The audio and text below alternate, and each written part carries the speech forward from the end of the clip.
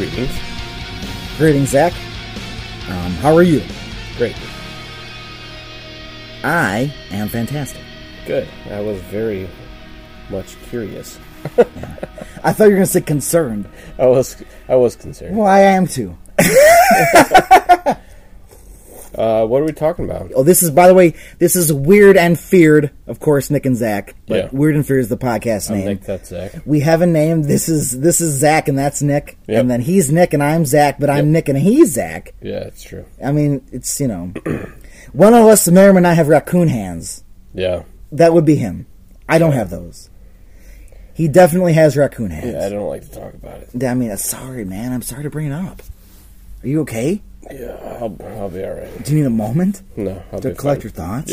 Yep, I'm good. Well, some of the things that broke us up when we were listening to, when we were recording, was we would laugh at things that we didn't know, or for some reason, which may or may not be a shock. The more intoxicated I got, the more I paid attention to things that made absolutely no sense whatsoever. Like a revolver? You know what? I was going to mention something about a revolver. Okay. Because I made notes as I was editing these episodes together. You would assume when the article introduces police officers, They typically have weapons of some sort. well, you know what? When you listen to the Murfreesboro Mud Monster episode, you may notice that for some reason I was surprised the cop had a revolver. It didn't have like 17 rounds ready to go. Well, the point was like the cops were chasing the Murfreesboro Mud Monster, and then it was like the cop dropped his revolver, and I was like, we should have heard about that earlier. Like, no, Nick, cops have guns. This is America. I mean, there's a gun on this officer. Why does that shock you? If I'm being accurate, my notes say, for some reason I wanted that told to me sooner instead of being something a cop would have by default. And then, of course, I insulted myself in my notes by saying that made a lot of sense. Good job, Nick. Mm-hmm. Okay. But also, another thing I kind of obsessed with in the Murfreesboro Mud Monster episode, I have no idea why I latched on to the idea that the Murfreesboro Mud Monster would destroy 2-inch saplings. Oh, yeah. Right? Or why it was so funny to me, because I wouldn't let it go. So, I mentioned this earlier. Did you think they were 2-inch tall saplings? Are we talking like 2-inch circumference saplings? Well, I feel circumference saplings changes the whole picture.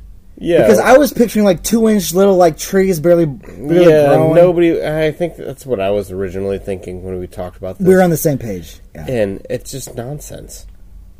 So they had to mean circumference because... Well, otherwise, how do you even know? Yeah, it's like, oh, this tiny tree that has hardly sprouted has been trampled upon. What a savage creature! Yeah, well then, and then I got, man... Doesn't make any sense. But so they had to be talking, like, circumference, because for it to be noticeable, it has to be a tree. Like, a sapling. It had to be... Right. It had noteworthy. to be something of significance. Because I just imagine a little bit, this big feet, like big foots. Big feet. I imagine little sprouting like 8 oak trees out of acorns in his little finger feet. Yeah, and they got demolished, and everybody was like, "Whoa, Whoa, dude. whoa!" He is out of control. He trampled these little trees. They're 2 inches tall. What a maniac! Who would do this? What a maniac! What a savage! We can't have this Yeti hybrid running around. We better just go find him and get him. Yeah, so I feel it would have to be more noteworthy than that. But I did obsess about it, and then I wanted to, in the... I mean, that seems... When you're thinking it's 2-inch little bushes, that makes sense to obsess about. Like, why did people notice this? Right, and I certainly was. And then I also was getting like, I don't know, I mean, you haven't listened to it, but I also was getting real creepy about it. Like, I was asking you, like, hey, you want to hear me talk about ripping out saplings? And you were like, what? I still don't know what you're getting at. What are you talking about? But then I promised you that that's for the Patreon. Yeah. That's no. I remembered The direct quote I said was, "That's after hours talk." We never got that talk. Well, you know what? Maybe this is the night where we get that after hours sapling talk. All right.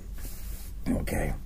Like I said earlier, a lot of things we found funny about some of those things we read is things we just didn't know about. We didn't know the answers. We didn't know, or we didn't have any more. We didn't bother to dig deeper and to have into better explanations about anything that we had talked about. Like, we would just basically, like, don't know what that is. And I mean, that's funny in the moment when you've been having a few beers, but after the fact, Never had a few beers. I mean, no one has here. Okay, but I found something that we had read. Want to know a secret? I don't know how to read, so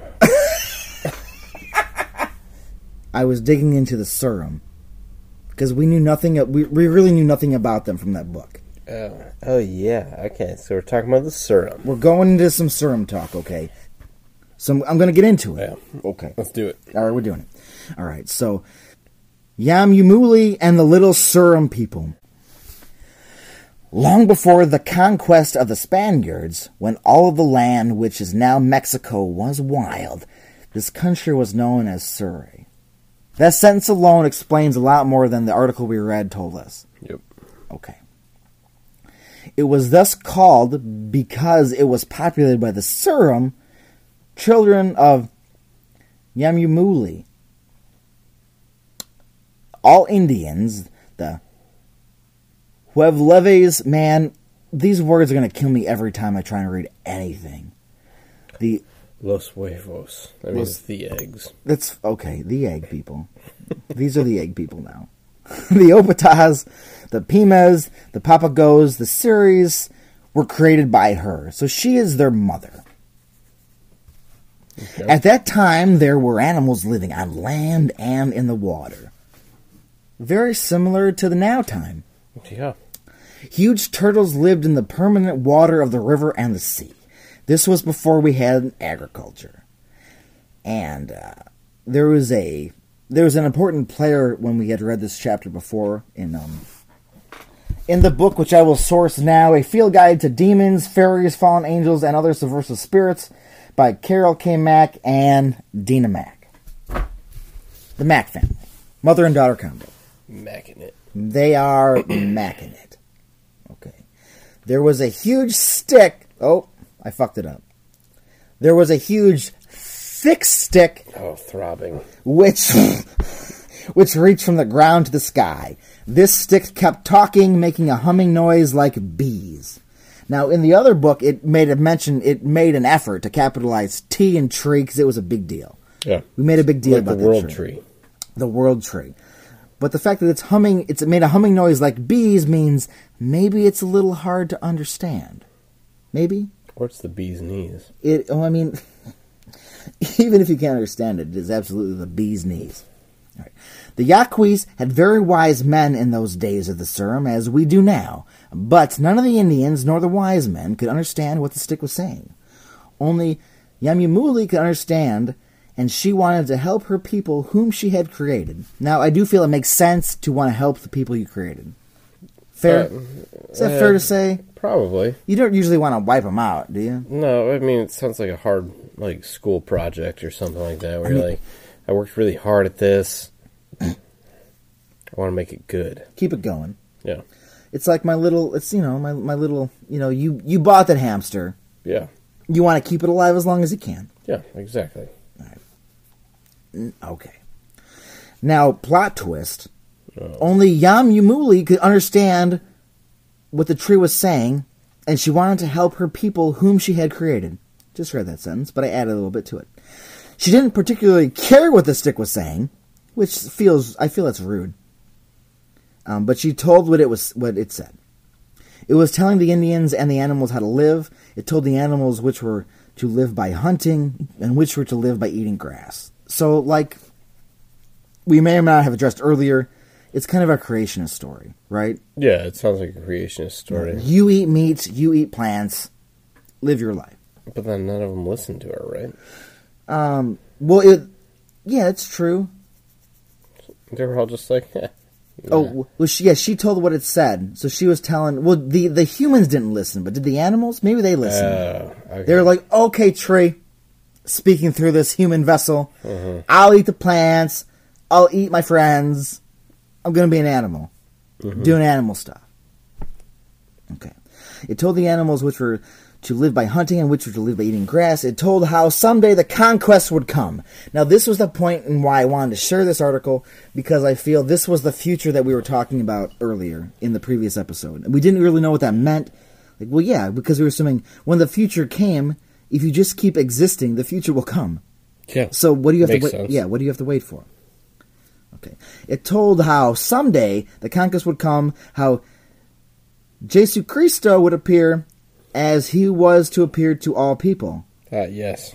Jesus' cousin. Jesus' cousin, Jesus Christo. From Portugal. His Portugal cousin, his Portuguese cousin. Portugal's a country. You can't be a Portugal person. I mean, you can. I guess. I think. I guess. His Portuguese cousin, Jesus Christo. But honestly, like the other passage we had read talked about like how they hated the Spaniards and hated the Christians. So this is just saying Christian conquistadors are coming and you're all going to get fucked up. I mean, that would have been good to know, probably. Right, seriously. But yeah, Jesus Christo, or Jesus Christo, whichever your preference may be, and because he was going to appear to all people. She herself didn't like the laws very much. Some of the laws were disagreeable to the Indians, and they did not like Yamumuli's interpretations of the truth as sent by Dios in the sky to the people on earth. I don't know. Putting a pin in Dios? What is he doing in the sky? Dio? Well, not Ronnie. The holy diver? Not Ronnie. Not Ronnie James Dio. Oh. I mean, if Dio was talking about the future to the Surim, I mean, this is. I wouldn't put it past him. But honestly, this could literally be a story he told in one of his songs, right? I mean, he could sing about this like yesterday if he was still alive. It's a sad thing to talk about. But. Yeah. Okay. Many people said the Yamumuli was just making all this up.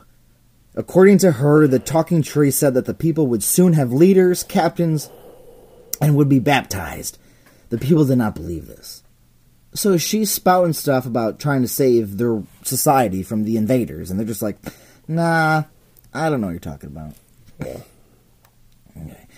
Yamumuli was angry that her people did not believe, though she herself felt as they did. It didn't matter to her what this stick was saying. She did not like it, but she knew that it was true. So they didn't believe what the stick was saying through her.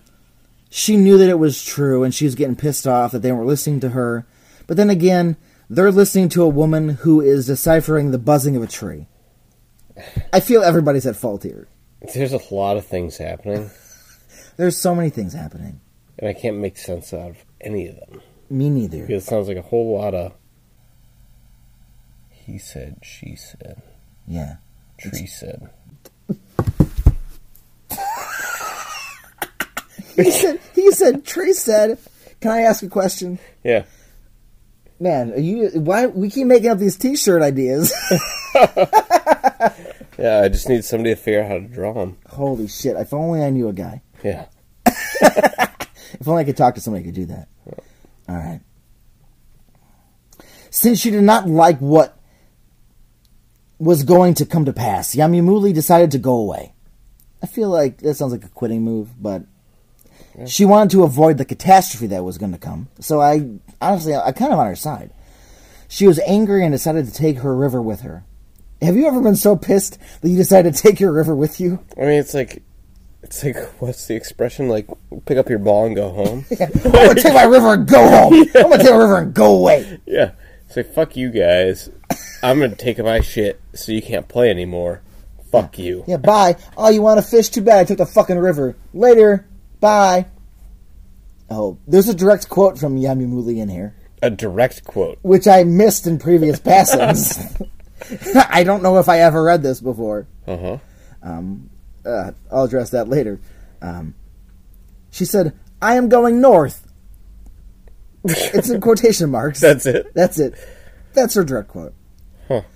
And she took this river, rolled it up, and put it under her arm and walked away in the clouds toward the north. Again, Miss Alaka Flipping two birds as Fuck she you walks guys. away. Hey, come here, clouds. I'm walking away. She tucked a river under her arm, turn around, flip double bird. Waving him in the sky. Yeah. Said, oh, hell yeah. And just backed into the mountains. Yeah, all right. The people did not like the prospect of this conquest which was coming, so they either descended into the earth to live inside of hills, or they went to live in the sea. I think that was kind of addressed in the other article we read. Yeah. They were very powerful people, these Surim. Yamimuli left a chief on each hill, and the hills were named for these men. These chiefs did not like the coming conquest either. But honestly, who fucking would? Yeah. This is my land. Oh, it's going to get taken over by these Spanish conquistadors, these Spanish Christians. I don't want them here. I've never been into being conquered. Right. Now, there's a few people out there that are into that kind of stuff. But They do love... I wonder if they call themselves conquistadors. I hope so. All right. But this is a sentence that gets me. Only a few people liked what the stick predicted, and these waited. Oh, I want to be conquered. Oh, baptized and murdered and okay, I'm cool with that. Well, these men are the Yaquis. They grew to be taller than the Surim who had gone away. Now, I do feel maybe again like a creationist story, they grew up to be, because the Surim are small. So when this happened, the people left. But the people who stayed just basically became like normal people, right? Kind of like an Adam and Eve. Not quite, but almost like explaining why things are the way they are. Could be. Right. The Surim were Makes little... sense. Yeah, I mean, it does, in regard to the story. The Surim were little people, but very strong. They still live in the hills and the sea. They favor man and help him when they can. Somebody's being a little poet there. Some in the sea are like sirens and live on islands. Others are whales who come near to a boat to warn it when it is in danger. All of the Surim are wild pagans. And this is the point in the story where I do feel... I mean, this is they're druids now, right? Basically? It sounds like it. Okay. If the Yaqui is lost in the Monte, did we find out what the Monte meant? Yeah, I mean, it's like mountain. All right. Or Little Mountain or something? Yeah. Monte? No, it's just mountain. Mountain, basically. Okay. All right. These little people help him by bringing him food and fire, and then they go away. Some say the Surim are very rich and have many cattle under the hills. So... Why under the hills, though? I mean... And then I'm going to read this. The Papago story of the Ashes people mentions a talking tree. And then in parentheses it says, Densmore 1929:23. Ah, yes, we tried to look that up. We did try to look that up. A myth of the Tepicanos of Mexico resembles the last part of this Yaqui myth in telling of half of the people being opposed to the coming of baptism and going away to the north. Mason 1914, 148, 149. Now those quotes we addressed, and I'll address why we keep saying in past tense. But right now I'm just going to say those sound like Bible verses, right? Yeah, and we tried to look those. Looking them up. It doesn't go anywhere. Densmore gives John Densmore is like some kind of actor. Yeah, or it's like a musician or something. It was weird. Right. So nothing gave us, and then it directed us to an Indian tribe that had no connection to Mexico. What was it? It mentioned They were north of the Great Lakes, though. The Chippewa, right? Chippewa. It was the Chippewa tribe. Okay.